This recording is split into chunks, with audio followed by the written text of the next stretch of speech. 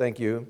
Whenever church discipline is enacted, we desire that would result in repentance and restoration.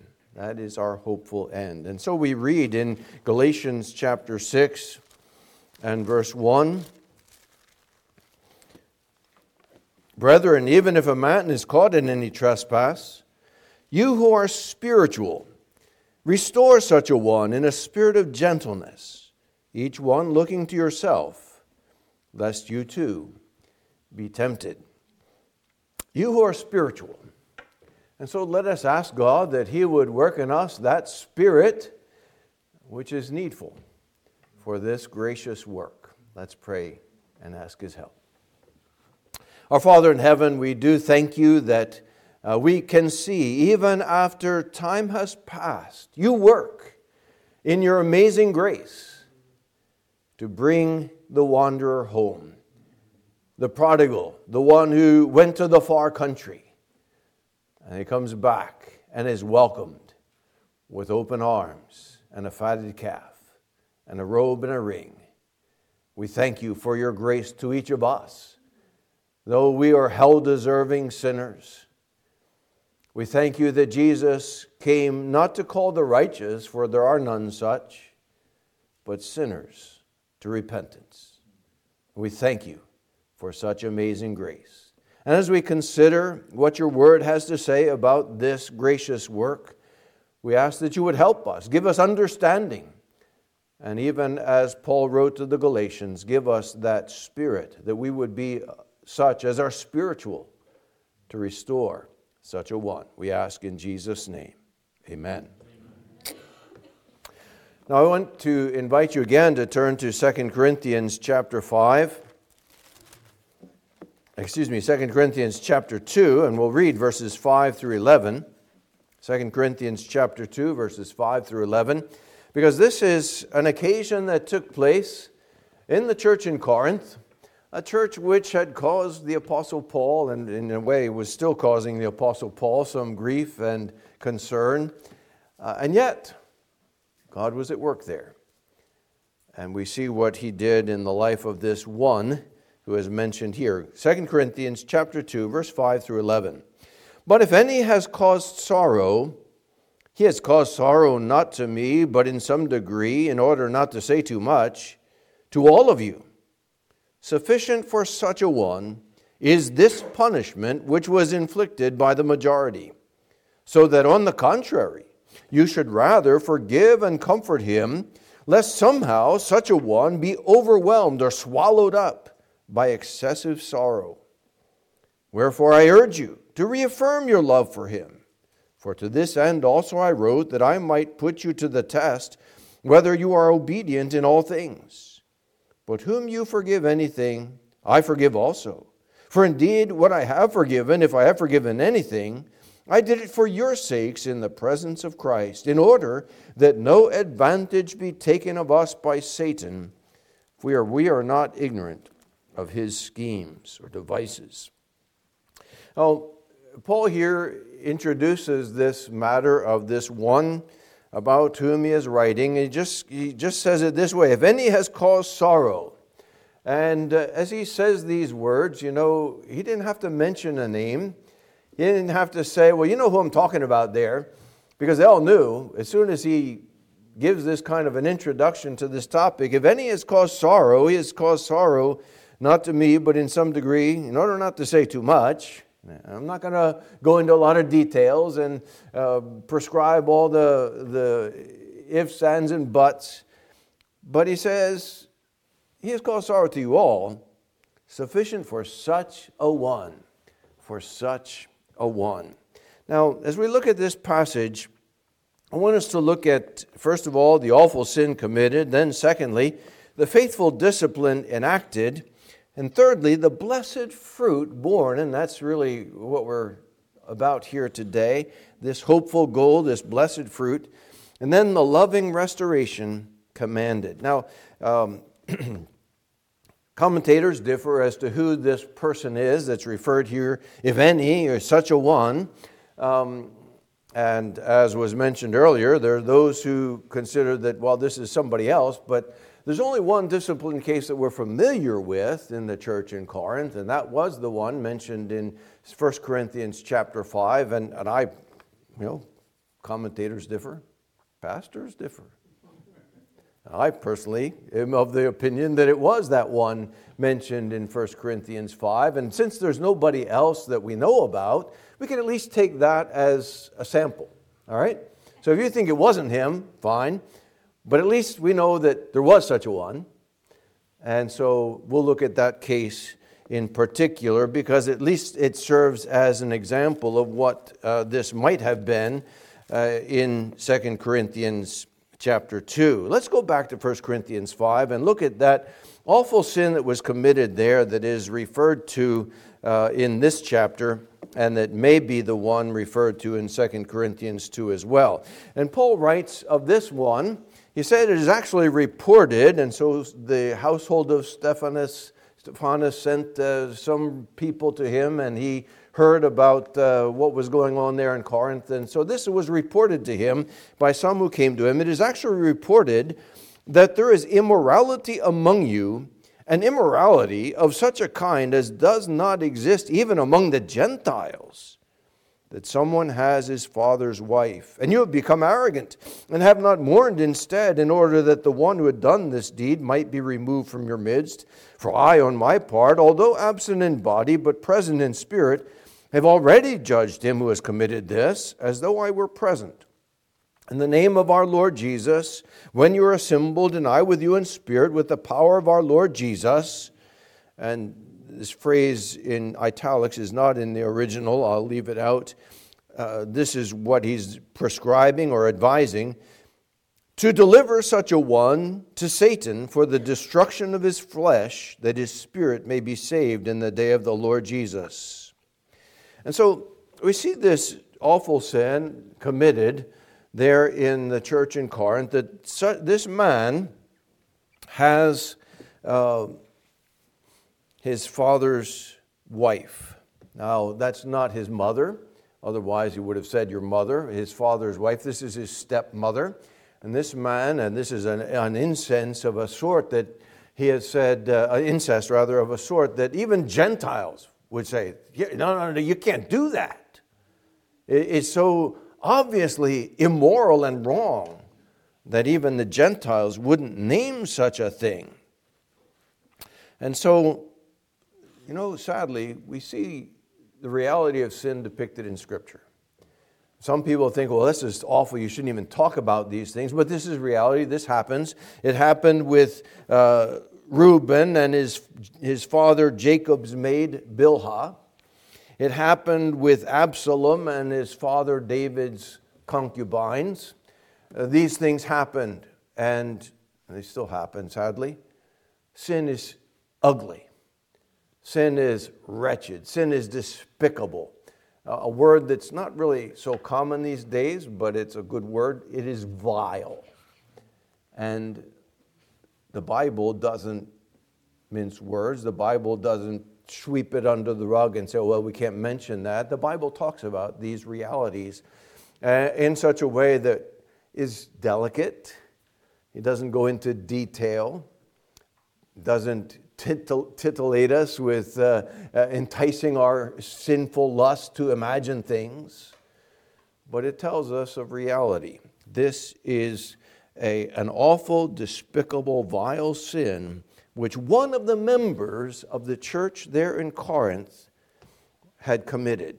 But the sad thing about this is, even though this is so vile, despicable, unimaginable in a sense, Gentiles would even call it such, the church in Corinth not only tolerated it, but almost boasted about it. It says, and you have become arrogant, and have not mourned instead, in order that the one who had done this deed might be removed from your midst. Now, this is sadly what we see in churches today. We're open and affirming. Love is love. Oh, you love your father's wife? Oh, that's wonderful. Open and affirming. We see this calling abominable sins as positive, and we are being affirmed by some so-called churches in our day. And that's what happened in Corinth. And not to say that this church in Corinth was an apostate church, but they had some things awfully wrong.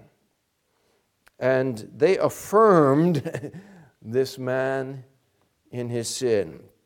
You have not mourned, but rather you become arrogant. It's like they're saying, oh, you just as long as there's love, you love her, and we love you, and Jesus taught us to love. Jesus taught us to love sinners, right? Right. Wrong, we don't tolerate. We read earlier in Ephesians, walk in a manner worthy of the calling with which you've been called. And this man was not walking worthy. He was walking in such a manner that was despicable. So there's this sin committed. And again, if it was not the one referred to in 2 Corinthians 2, at least it's a sample of what kind of thing could have been referred to. And I'm of the opinion it was, but be that as it may. Now, what did the church do? Well, the Apostle Paul here tells them what they should do. In the name of our Lord Jesus, when you're assembled, I with you in spirit, with the power of our Lord Jesus, to deliver such a one to Satan. Now that sounds awfully extreme. Deliver him to Satan? You're going to give this man to the hands of the devil? Well, let's put things in context. There are two kingdoms here in this world. And the one is the kingdom of light, and the other is the kingdom of darkness. There's the kingdom of Christ, and there's the kingdom of Satan. The whole world, John writes, lies in the hands of the evil one. That's the devil's kingdom. And when Paul here says, I've decided, I've determined, this is my advice, this is my command to you, this is what ought to be done, you need to deliver this one back to the kingdom where he came from. Because that's what he's acting like. That's how he's living. He's not living worthy. He's living like a child of the devil. And so what you need to do is send him back. Send him back to that kingdom of darkness, the kingdom in which he's living. And that becomes clear later in the chapter where he says in verse 11, I actually wrote to you not to associate with any so-called brother, if he should be an immoral person, or covetous, or an idolater, or a reviler, or a drunkard, or a swindler, not even to eat with such a one.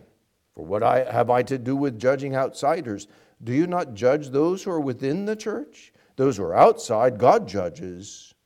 Remove the wicked man from among yourselves. So there's the interpretation, if you will, of what he says to deliver such a one to Satan. Remove him from yourselves, from the kingdom of Jesus, and give him back where he's acting like he never left, the kingdom of Satan.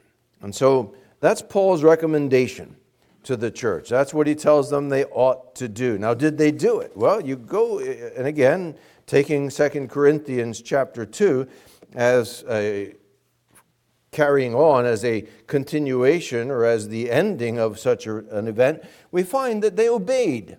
Verse 6 of 2 Corinthians 2, sufficient for such a one, again, not mentioning names. And by the way, Paul's not afraid to mention names. I urge Euodia and I urge Syntyche to get along in the Lord. If you were there as Euodia or Syntyche when that letter was read, I imagine, being a redhead, I would have been matching the color of my hair.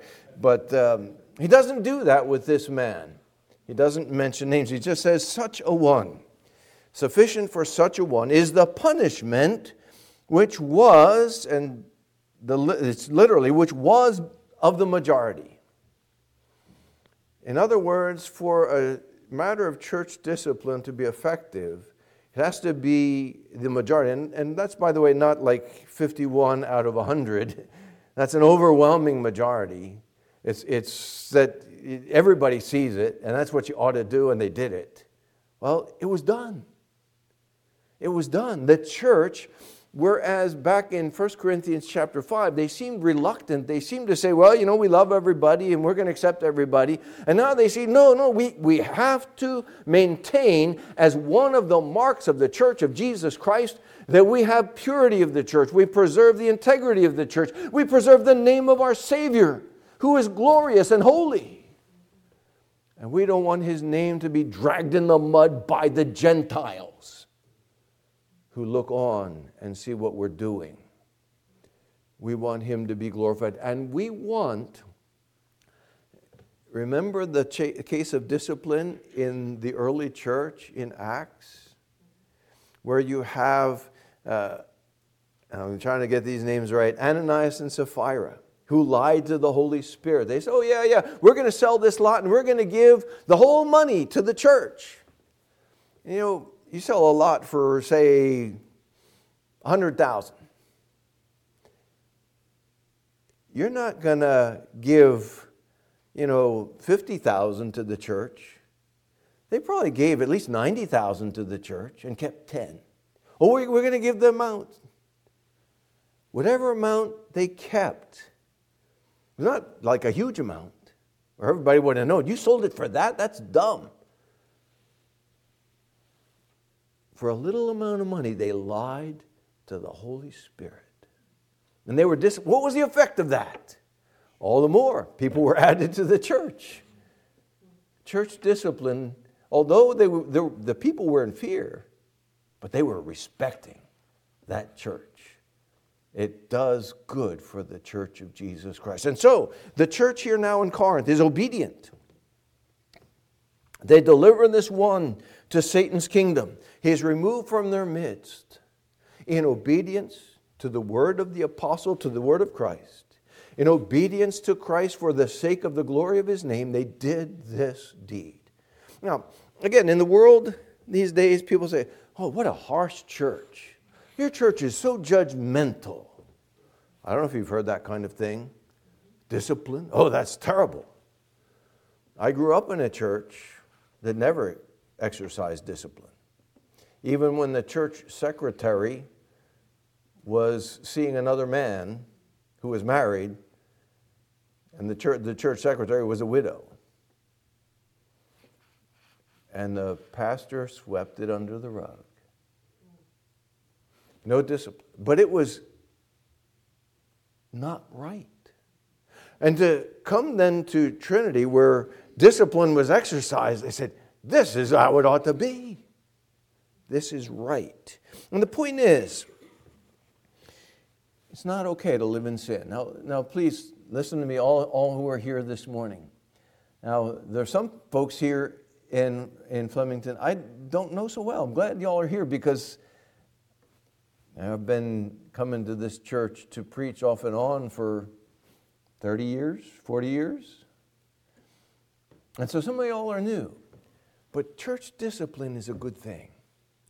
If someone lives in sin, whether it's this abominable sin of 1 Corinthians 5, or whether it's, a man is caught embezzling money from his company, or he just lies about stuff like giving to the church, or he cheats on his wife, or he is a drunkard or a homosexual or a drug addict, the church has to take action. Why? Because of the name of Christ. Because of the good of the rest of the members, that they don't think sin is okay. And for the people in the world, that they'll see that the gospel makes a difference. And all the more, we read in the book of Acts, were added to the church. Why? Because they saw these people are for real. We need to do this. It is not okay to live in sin. So they obeyed. The church came to its senses. They saw that, we weren't acting right in this situation by tolerating this man's sin. They acted biblically. They enacted the punishment. And it was punishment because sin, we don't pat it on the back. We don't chuck it on the chin. We don't affirm it. Sin deserves punishment. And that's what they did. But what was the fruit of it then? Well, The fruit of it is evident here that the man came to repentance. Notice verse 7, so that on the contrary you should rather forgive and comfort him, lest somehow such a one be overwhelmed, or the word could be translated swallowed up, by excessive sorrow. The man had sorrow. And we read of this godly sorrow in 2 Corinthians chapter 7. Whether this was the case referred to in chapter 7 or not, I don't know. But he speaks of causing them sorrow, the whole church, not just one man, by his previous letter. And he writes here in verse 8 of chapter 7, for though I caused you sorrow by my letter, I do not regret it, though I did regret it, for I see that that letter caused you sorrow, though only for a while. And when he says, I regret it, but I didn't regret it, well, you don't like making people sorrowful. I hope you don't. We're not sadists, and we're not trying to make people feel bad. That's not what we're about. That's why Paul says, I regret it, but I don't regret it. He's got these mingled feelings about it. But then he goes on to say, I now rejoice, not that you were made sorrowful, but that you were made sorrowful to the point of repentance. For you were made sorrowful according to the will of God, in order that you might not suffer loss in anything through us. For the sorrow that is according to God produces a repentance without regret, leading to salvation. But the sorrow of the world produces death. For behold, what earnestness this very thing, this godly sorrow has produced in you. What longing, what zeal, what avenging of wrong. In everything you demonstrated yourselves to be innocent in the matter. And so he says, there's sorrow. There's good sorrow and bad sorrow. But when there's sin that leads to sorrow, not a sorrow of, the consequences of that didn't turn out like I wanted, but the sorrow of, I sinned against God. I have done evil. As we read about earlier in Micah, I have sinned against a holy God. I deserve his wrath. I am not worthy. As even the prodigal son, I'm not worthy to be called your son. Sorrow because of sin and the recognition of sin. This is a good sorrow. Sorrow that brings about repentance without regret. Repentance, you regret the sin, but you don't regret repenting. You don't say, this is so shameful. I don't ever want to go through this. No. Repentance. It says, I need to do whatever I need to do to make right the wrong. And you see, that's what he says here, this vindication. He talks about vindication.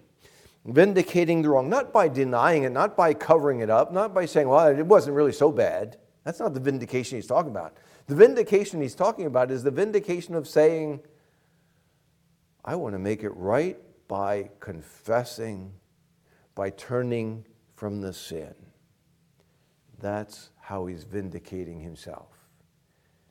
And if I'm talking to anybody here, you're covering something up. And you say, I don't want to mention this because it's so shameful. The path to having that shame lifted is not the path of covering up. It's the path of confession. It's the path of making it right. It's the path of coming out and saying, I'm a sinner. You think of that poor man in the temple, that tax collector. And there's the Pharisee on one hand who says, I thank you, God, I'm not like other people. I don't have anything to hide, and if I did, I'm not going to tell you about it. And then there's the tax collector. God, be merciful to me, the sinner. Nothing hiding, not covering up. Who received mercy? Who went down to his house justified? The publican, and not the Pharisee. And so, dear friends, the path to forgiveness is not the path of cover up. It's the path of confession. I come, Lord, here I am, just as I am, without one plea. I'm not saying I'm a good person. My only plea would be the blood of Jesus. And that plea is accepted. So here this man comes. He is repenting of his sin. And then what was the result? Going back to 2 Corinthians chapter 2. Initially, it seems that the people didn't want to believe it. And they're there with their hands on their hips saying, "What? You want us to swallow that after what you did?" That's what it seems. We read here. On the contrary, you should rather forgive and comfort him, lest somehow such a one be overwhelmed by excessive sorrow. Not the sorrow that leads to repentance, that's not to be regretted, but over much sorrow. I repented, and they won't receive me. I repented, and they're still shunning me. Not even eat with such a one, Paul said in 1 Corinthians 5. And they're still not eating with me. They're still not welcoming me. They're still not loving me. And Paul writes to them, okay, enough already. You have done what was right in exercising discipline. Now the man has come to repentance. He has come to acknowledge his sin in sorrow and grief and shame. It's enough already. It's enough already. Don't overwhelm him. Don't swallow him up. Now forgive him and comfort him. And so the members were adding pain to his sorrow. The members, in a sense, were saying to him, "You're so bad, there's no hope for you." You know whose work that is? That's the devil's work. Because, and I've counseled people who have fallen into grievous sin as a pastor. And here's my question to them when they come to me and say, "I don't believe God would accept me." I say, this is my question. Who wants to keep you from Christ? God or the devil? The answer's pretty obvious, isn't it? What does Jesus say? "Come unto me, all who are weary and heavy laden, and I will give you rest." Rest from the guilt of your sin and the misery of your sin. Come to me. Satan says, "Oh, look at you. Look what you've done. How are you going to go back to God after what you did? And you didn't just do it once. You look at you. You're a hopeless case." That's the devil's work. And so these people, in a sense, initially, they were helping the devil by saying, "Oh, it's no big deal." Now they've gone the other way. They've swung with the pendulum. And they're saying, "You're so bad, there's no hope." Which is also the devil's work. They were adding pain to his sorrow. The tax collectors heard Jesus gladly. And the Pharisees are saying, "What are you doing with them?" And Jesus welcomed them, not to continue in their sin, but to turn from their sin. And so now he's in danger of being swallowed up. And there is such a thing, brethren, hear me, there's such a thing as too much sorrow. It's right to feel sorrow when you sin. It's wrong to glibly say, "Well, anyway, I'm forgiven, so no big deal." That's wrong. But to say there's no hope, that's also wrong. Too much sorrow. There can be such a thing as too much sorrow. That's what Paul is saying here. Lest somehow be overwhelmed, swallowed up by too much sorrow. And so, I don't know what you've done. You know, kids, sometimes we feel awful, don't we? I say we. I cheated. I took money. I took candy from the candy jar.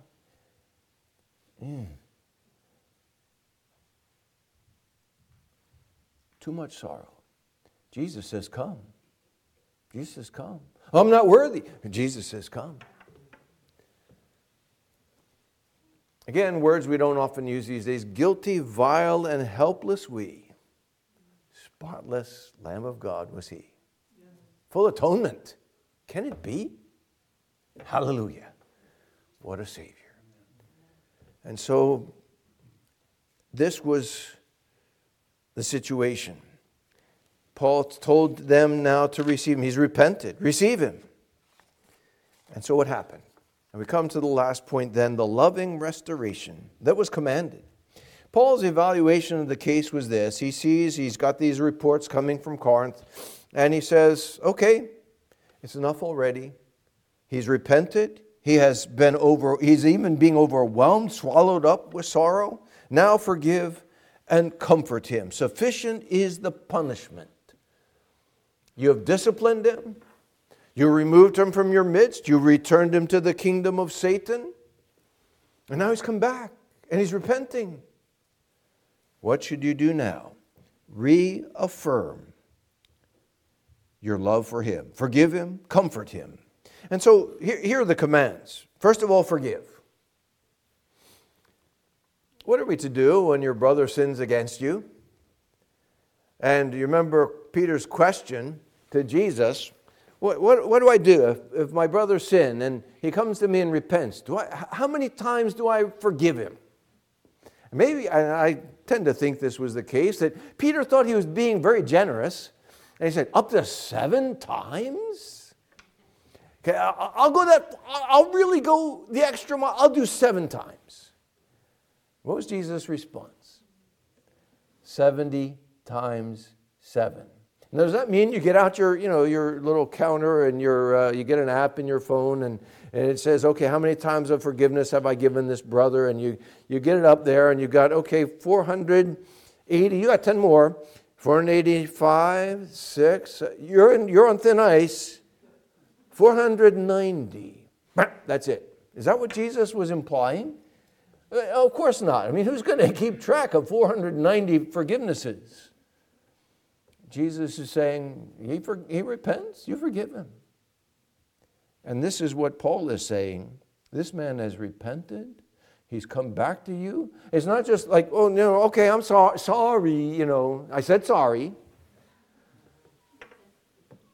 And they expect a little pat on the back. But genuine repentance. Turning from the sin with sorrow. Conviction, confession, change. The 3 C's of repentance. And this is what the man was doing. And Jesus and Paul says, repent, he repented, you forgive him. Repentance, he doesn't say, okay, you tell the guy, or you have to say 50 Hail Marys, 20 Our Fathers, and then I'll forgive you. Or like the dog we had who liked to dig holes, back in the Philippines. And we say, oh, well, I did this. I know maybe the dog whisperers will bite my head off. But, you put his head in the mud and you say, you dig holes, Is that what we're going to do to our brother? All right, you did it. I'm going to put your head there and shovel dirt on your head. No. You don't, that's not what he says. He says, he repented, you forgive him. And not only you forgive him, you comfort him. Comfort him. Now, this is not affirming his sin. It's not saying, well, it's okay. It's not saying, oh, love is love, and, we'd love you no matter what you did. It's, now he's repented. You comfort. How do we comfort somebody who sinned? What's the comfort that we give? The comfort of Scripture. The comfort of the gospel. There's forgiveness with him. Psalm 130, that he might be feared. Not that there's forgiveness with him so you can go on and sin. There's forgiveness with him that he might be feared and loved and served. And you can rejoice. What's the psalm that we read earlier? How blessed is the man whose nose is rubbed in the hole. No, whose sin is forgiven. That's the comfort that we give to the sinner. How blessed is the man. How genuinely happy. My sin's forgiven. My sin, as we sing, my sin, oh, the bliss of this glorious thought. My sin, not in part, but the whole, is nailed to the cross, and I bear it no more. Praise the Lord. Praise the Lord, oh my soul. That's the comfort that we give to the returning sinner. And then reaffirm your love for him. Not run him down, not gossip about him, not to have animosity and hatred, not to keep him aloof, but to love him. Reaffirm your love for him. The dividing wall is broken down by the blood of Christ. You see, we need to beware of Satan's devices, verse 11, in order that no advantage be taken of us by Satan, for we are not ignorant of his schemes. And again, as I said, one of his schemes is to make us overwhelmed by too much sorrow. That's one of them. Now, he has many schemes. One of his schemes is to say sin's no big deal. Another scheme is to say sin's too big a big deal, you have no hope. We're not ignorant of Satan's devices when it comes to the returning sinner. To cause over much sorrow that will swallow you up. And so this is what the passage says. This is what we're to do. These are the directions that the Apostle Paul gives in the case of this such a one that he mentions in 2 Corinthians chapter 2. Now, what do we say in application as we sum things up here? Well, we've seen the awful sin. We've seen also in this passage the repentance. We've seen the blessed fruit. We've seen the discipline. We've seen the blessed fruit of repentance. And we've seen the loving restoration. Now, what's the application? Well, first of all, and this was mentioned in the earlier adult Bible class, be thankful for a church that practices loving, gracious, obedient discipline. I mentioned I grew up in a church, actually churches, where this was never heard of. And probably if it was heard of, it would have been condemned as unloving and hateful and cruel and harsh. But it's loving. Discipline is loving because when we exercise this towards an erring man, woman, member, we cast him out, remove such a one. This is an act of love. Because it's telling the brother or sister, it's not okay what you did. Because if we tell them it's okay, they'll continue. And this man was continuing back in 1 Corinthians chapter 5. He was still living with his stepmother. He was still in her arms. And they were saying, we love you anyway. No, the loving thing is to say it's not okay. And we want you to get right. We want you to come back. We want you to turn from the sin and turn to the Savior. It is a blessed thing to be in a church where there's rebuke, correction, and encouragement to walk in the truth, to walk worthy. But I would say, brethren, excel still more. Keep up the good work. As we heard, that's one of the marks of the church. And if you look in the book of Revelation, when Jesus threatened to remove a lampstand from a church, one of the reasons for that was they tolerated this woman Jezebel. They didn't enact discipline there in the church in Thyatira. I have this against you, he says in chapter 2 and verse 20, that you tolerate the woman Jezebel, who calls herself a prophetess, and she teaches and leads my bondservants astray, so that they commit acts of immorality and eat things sacrificed to idols. I gave her time to repent. In other words, it's not like, boom, you're out. There's a process. And she does not want to repent of her immorality. And so this is a mark of the church, there in Revelation as well. Biblical, godly, loving, caring, responsible church discipline. Excel still more. Keep it up. It costs. You say, oh, the church is going to lose members if we do this. We're small enough as it is. Remember in the book of Acts? All the more were added. Be faithful. Continue. Beware of Satan's devices. Satan loves to destroy churches. And he can even use Christians to destroy churches. You know that? If you don't know that, it may be a rude awakening when it happens, but it happens. And if we recognize this, that Satan can even use Christians to destroy churches, you won't be surprised or shocked if it happens. But this brother, he's going around behind the pastor whispering and spreading rumors and gathering people to himself. It happens.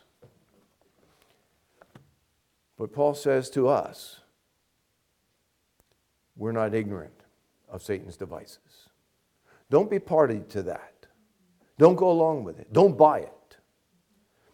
We heard earlier about some scheme of trying to take advantage of old people. It's not just old people who get taken advantage of. Don't be taken advantage of by anybody who wants to sow discord in the church. Satan's devices. Anybody who wants to destroy the unity of the church, its peace, its harmony, its testimony, its outreach, is doing the devil's work. Look back at 1 Corinthians chapter 3. And remember in Corinth, there were those who were being party to Satan's devices and sowing discord. I am of Paul, I am of Apollos, I am of Cephas, and I am of Christ. I was reading a book just this past week where the writer took the point of view that these who were of Christ were perhaps the worst bunch, who were sowing even more discord. Well, we're the holy ones. But we read in chapter 3 of 1 Corinthians, verse 16. Do you not know that you are a temple of God and that the Spirit of God dwells in you? And if any man destroys the temple of God, God will destroy him. For the temple of God is holy, and that is what you are. Let no man deceive himself. If any man among you thinks he is wise in this age, let him become foolish, that he may become wise. And we could go on, but the point here is this. What's God's temple? Y'all are the temple. This house, this building made of living stones, we read in 1 Peter chapter 2. God dwells here by His Spirit. And to destroy the church of Christ is serious business. If anyone destroys God's temple, God will destroy him. Don't be ignorant of Satan's devices. One of those devices is to give over much sorrow. One of the devices is to sow discord. One of the devices is to say sin doesn't matter. There are many, many devices. Don't be party to Satan's devices. But I want to close with this word. We saw here in 1 Corinthians chapter 5 and 2 Corinthians chapter 2 that there was a case of sin in the church. And, the world outside looks on, and on one hand they say, well, these Christians, they think they're better than everybody else. And then on the other hand, when sin takes place in the church, they say, oh, I told you, it's just all the same. They're just the same as us. It doesn't, it's all the same. They're just like us. There's no difference. Christianity, it's just a philosophy. It's just it's a past religion. It's empty. But you see, dear friend, it's not so. Because when you come to Christ, He changes you. There's something that happens, and it's supernatural.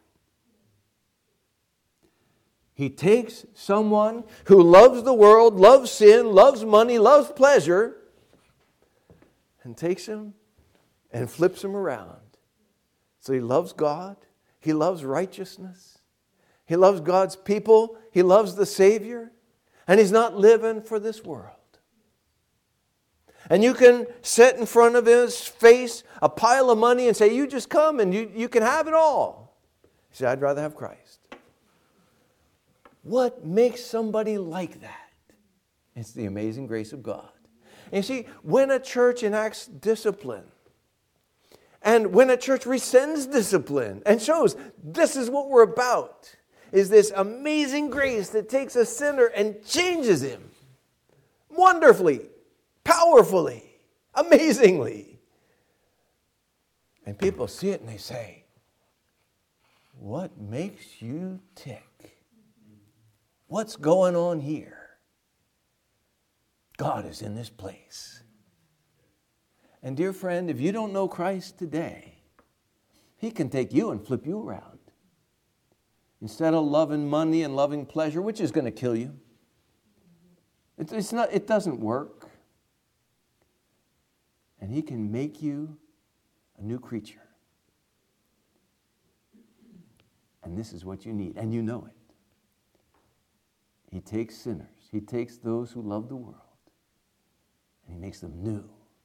Instead of loving self and loving pleasure, they love Christ and they love people. They're different. That's what has happened to many here. And He can do it for you. Let's pray. And as we pray, I do want to just read a couple of verses before we pray. And if I find them here, Romans chapter 15.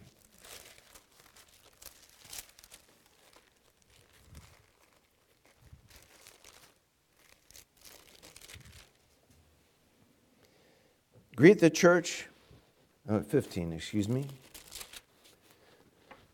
Now may the God who gives perseverance and encouragement grant you to be of the same mind with one another according to Christ Jesus, that with one accord you may with one voice glorify the God and Father of our Lord Jesus Christ. Let's come to Him and pray. Father, we thank You that You give perseverance. You give encouragement, You give hope, You give unity, and You give us that heart that with one voice we would glorify You.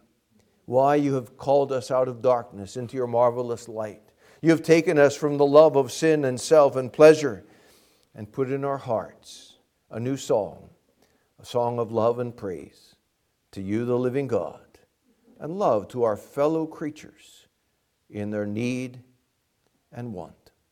And so we ask that as this church now comes in a meeting later on, that You would grant that spirit, grant that love, that we would obey Your word and Your will in the case at hand. And we pray for those who do not yet know the Savior, that even as took place in the book of Acts in the early church, that when there was a case in which You enacted discipline, that all the more were added to the church. May the testimony of this church shine so brightly here in Flemington and in the surrounding area that You would draw many to the Savior through the sweet savor of the testimony of each one. We ask in Jesus' name, amen.